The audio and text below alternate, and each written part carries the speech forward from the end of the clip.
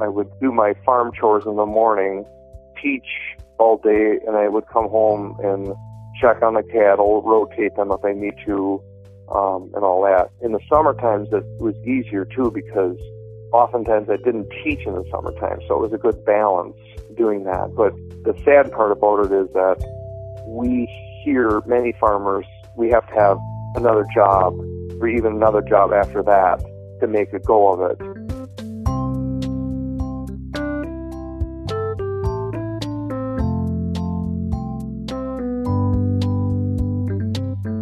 Hey, I'm Corey.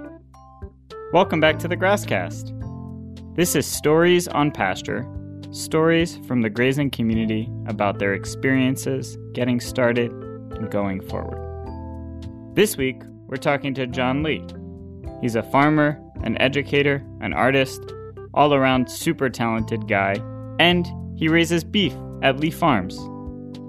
This is the first interview on this feed that took place during the pandemic. That means John and I spoke over the phone back in June. You'll notice the audio quality is kind of different. That's why. We're trying to make the best of this situation that we all find ourselves in. Thanks for sticking with us. Anyway, John and I first connected to talk about the Wisconsin Grass-Fed Beef Co-op. But it turns out that he had a much bigger story to share. So, on this week's episode, you'll hear from John as he talks about all the things he's done to keep his farm afloat. We're talking multiple jobs, lots of jobs.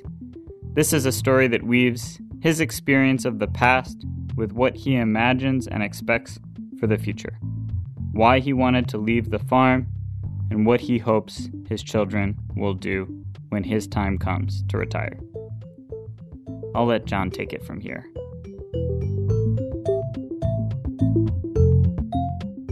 My name is John Lee. I am 53 years old. I was born in La Crosse, Wisconsin, and grew up on a dairy farm my whole life. We raised tobacco. We had Guernsey and Jersey milking cows, 25 to 30, with young stock. We harvested our own corn. We harvested our own hay. As a child, there were plenty of things for me to do. I never was bored with farm work. I started milking when I was 12 years old. It was a lot of work. It was a busy time, very enjoyable time as a childhood to grow up on a farm. And as much as John enjoyed his childhood on the farm, he knew that he wanted to leave. I went to school locally. I went to college in La Crosse, which is 15 minutes away. I went to technical school for a year and decided that it maybe wasn't for me at that stage of my life, so I decided to travel on the road as a traveling portrait photographer for several years. I saw the writing on the wall that it wasn't going to be a career for me, so I decided that I really wanted to be a teacher all my life. And kind of the gist of it was my father really wanted me to be on the farm and farming, but I also saw all of the work that he had to do and all the struggles that he had. And I thought, I don't want to really be milking cows the rest of my life, so I thought I better get an education first so I have a backup, just in case, because you never know. So I went to the University of Wisconsin and got a few degrees, one in education, special education, and also photography. This is normal, right? That moment in young adulthood when people try to figure out who they are and what they're going to be? So I went overseas for my first teaching job full-time and worked for Mobil Oil for a couple years, and then went on to working for an agricultural institute, the International Race Research Institute, as a teacher there for several years. But during that time, my mind was always on the farm and what my father was doing.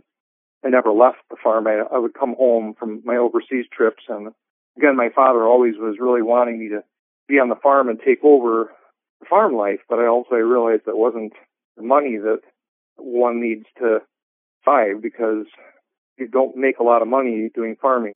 That's how John spent his 20s. He taught, he traveled, he also got married, started a family of his own. He was away from the farm, and that was hard, especially for his dad. We'll come back to this later, but for now...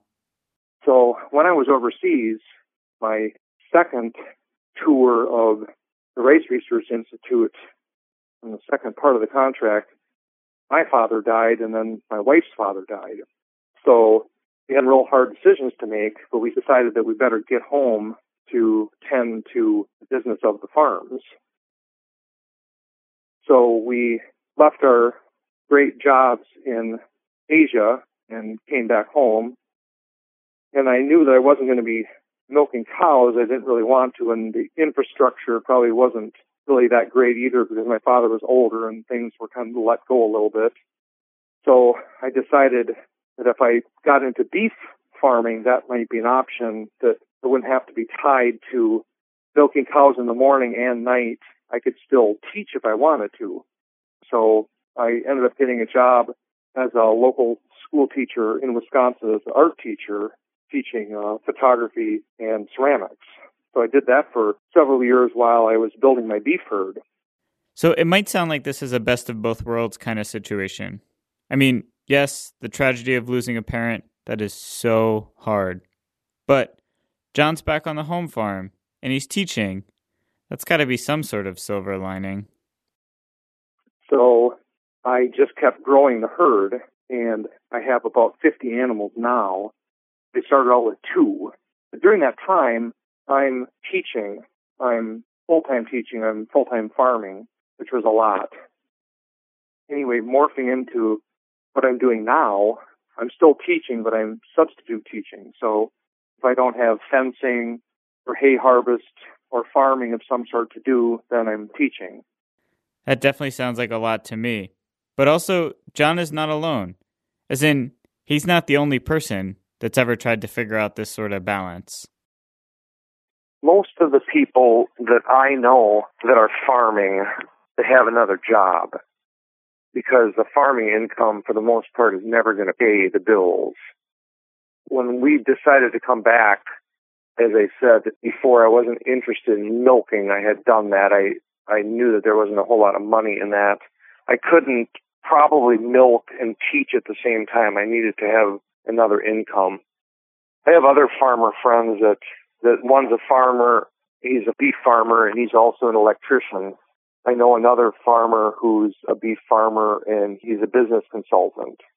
And I know another farmer who is a farmer of beef, and he runs a rental property company. So for me, I knew that if I was coming back here, I needed to also have an alternate income, and I needed to have something that I could do that wouldn't require, morning and night milking while I'm teaching also. I would do my farm chores in the morning, teach all day, and I would come home and check on the cattle, rotate them if I need to, and all that. In the summer times, it was easier too because oftentimes I didn't teach in the summertime, so it was a good balance doing that. But the sad part about it is that we hear many farmers, we have to have another job or even another job after that to make a go of it. And in a lot of cases, you think about, the work that people do to make a go of it. And it's sad because there are professions that you have that are just dismally paying professions, teaching, farming are 2 of them, and then you can lump in other professions as you're just absolutely scratching by doing what you're doing. But at the same time, you're really loving what you're doing. And I have so many people that I know, they're so miserable in their jobs. They just hate their jobs. But I love my job. And although I'm making scratching by income, I still love my job. I love what I'm doing. I believe in what I'm doing.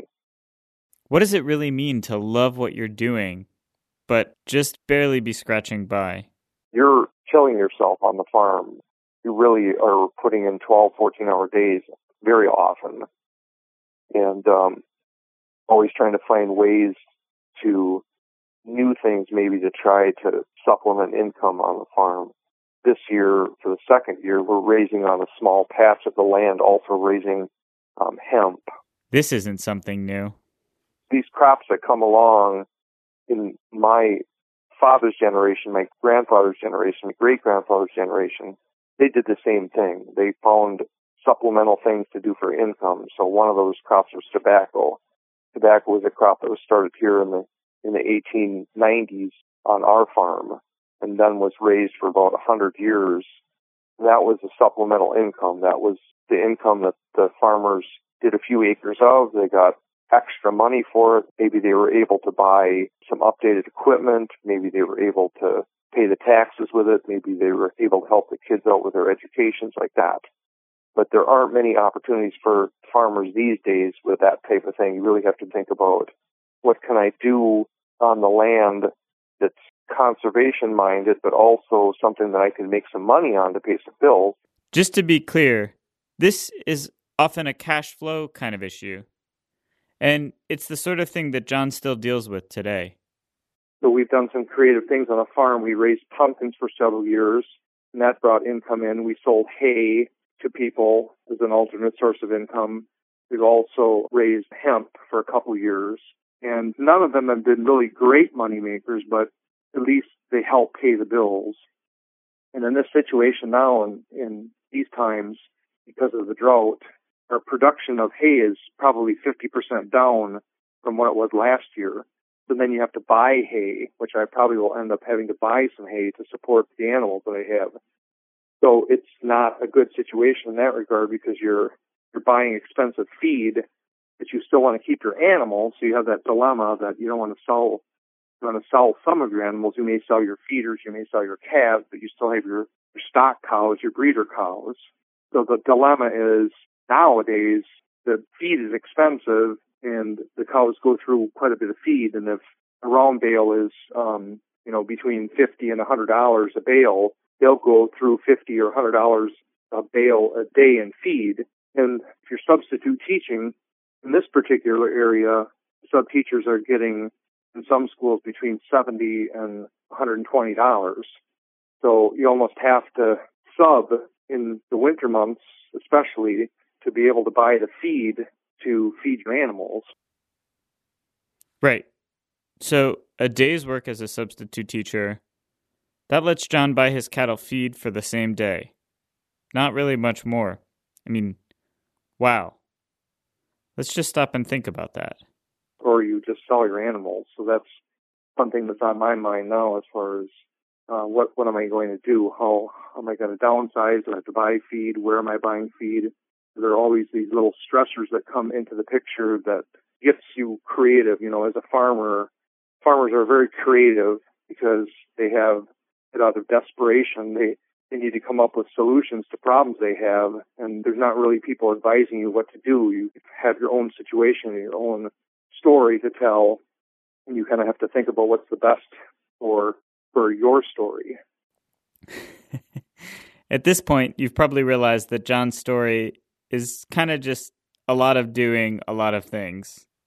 I also do wedding photography and portrait photography, and I do some newspaper photography that I get monies from. I also write for a magazine and sell photos to that magazine as another source of income. Another source of income that I have is I have a pottery business, and I will do about 6 shows a year selling pottery bowls, mugs, trays, functional pottery wares. Also, you're always looking for opportunities to make more money somewhere else. I mean, if somebody wants help picking corn or fencing or sometimes lawn mowing work, like that type of stuff, I'm not opposed to doing any of those extra things, because sometimes you have to really find other sources to go with. Again, these are real cash flow challenges.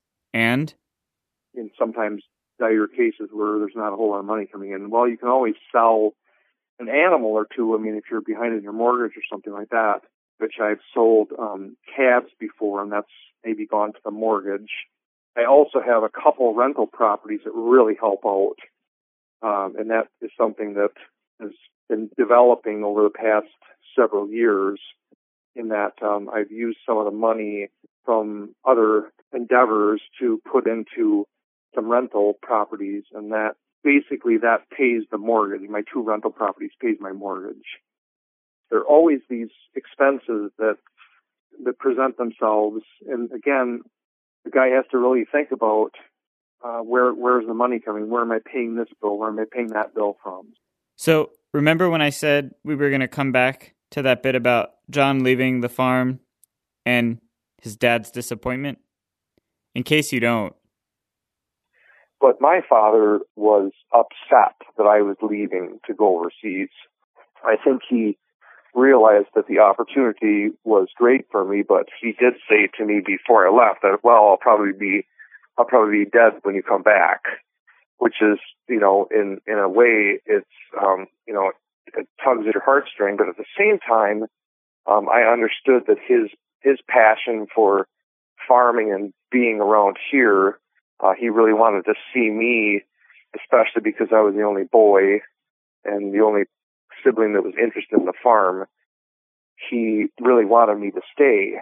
And when I told him that I had renewed my second contract, he went, can't you come home and be here again with us? And I also realized that there would be a time for that. John now finds himself in the same position as his father. He's got kids, and they could be at that time where they're ready to up and leave. But anyway, you hope down the road that your family, your children, you hope that they have children and you have grandchildren, and the legacy can continue. This farm was started in 1898, so it's been basically 5 generations of people that have lived here and worked the land, and I hope that continues too, because unfortunately there aren't too many century farms these days, and it seems often enough around here at least that there seems to be more building of houses and less preservation of farmland. I have 2 daughters. One is 21 and one is 18. They love animals. They love the land. They love to hunt. They love to fish. One is going to be a nurse soon, finishing her degree at a university. Another daughter is going into biochemistry. Every farmer, every parent would like to see the next generation keep it going. And whether that'll happen, I don't know. I think my children, I think they see the long days, they see the struggle that you make. I oftentimes wonder if I would want them to do what I'm doing. I don't think that they would make the money that they would need to do. I think they'd have to have a separate income to do something else. But I can also see that they would have animals. They really like to be involved in the whole aspect of animals on the farm, whether it be chickens or pigs and beef cows and goats and sheep. I mean, we've had all sorts of animals here on the farm through the years. But they also are smart enough to realize that I need a regular job to make that happen, because you're not going to make it farming.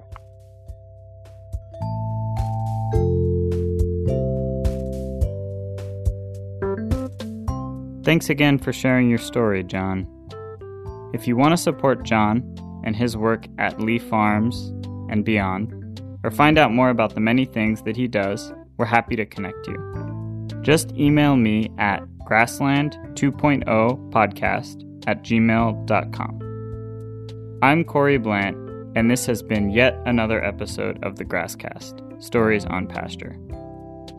The Grasscast is a project of Grassland 2.0. For more info, check out our website, grasslandag.org. Time for thank yous. First, to Case Wheatley, who was a huge help with production of this episode, to Michael Bell, who continues to support the Grasscast in ways big and small, to Hannah Cass, an extra important member of our team, and this week, a special thank you to Rada Ofti, who's been a part of the Grassland 2.0 team since the beginning and helped us to connect to John for this week's interview. We also want to give a special shout out to members of the grazing community in Wisconsin and beyond. So many of you have spoken with us and shared your experiences. We are humbled by your knowledge and generosity. Come back for another Stories on Pasture episode soon. And keep your eye on the feed. We've got some exciting new stuff in the pipeline.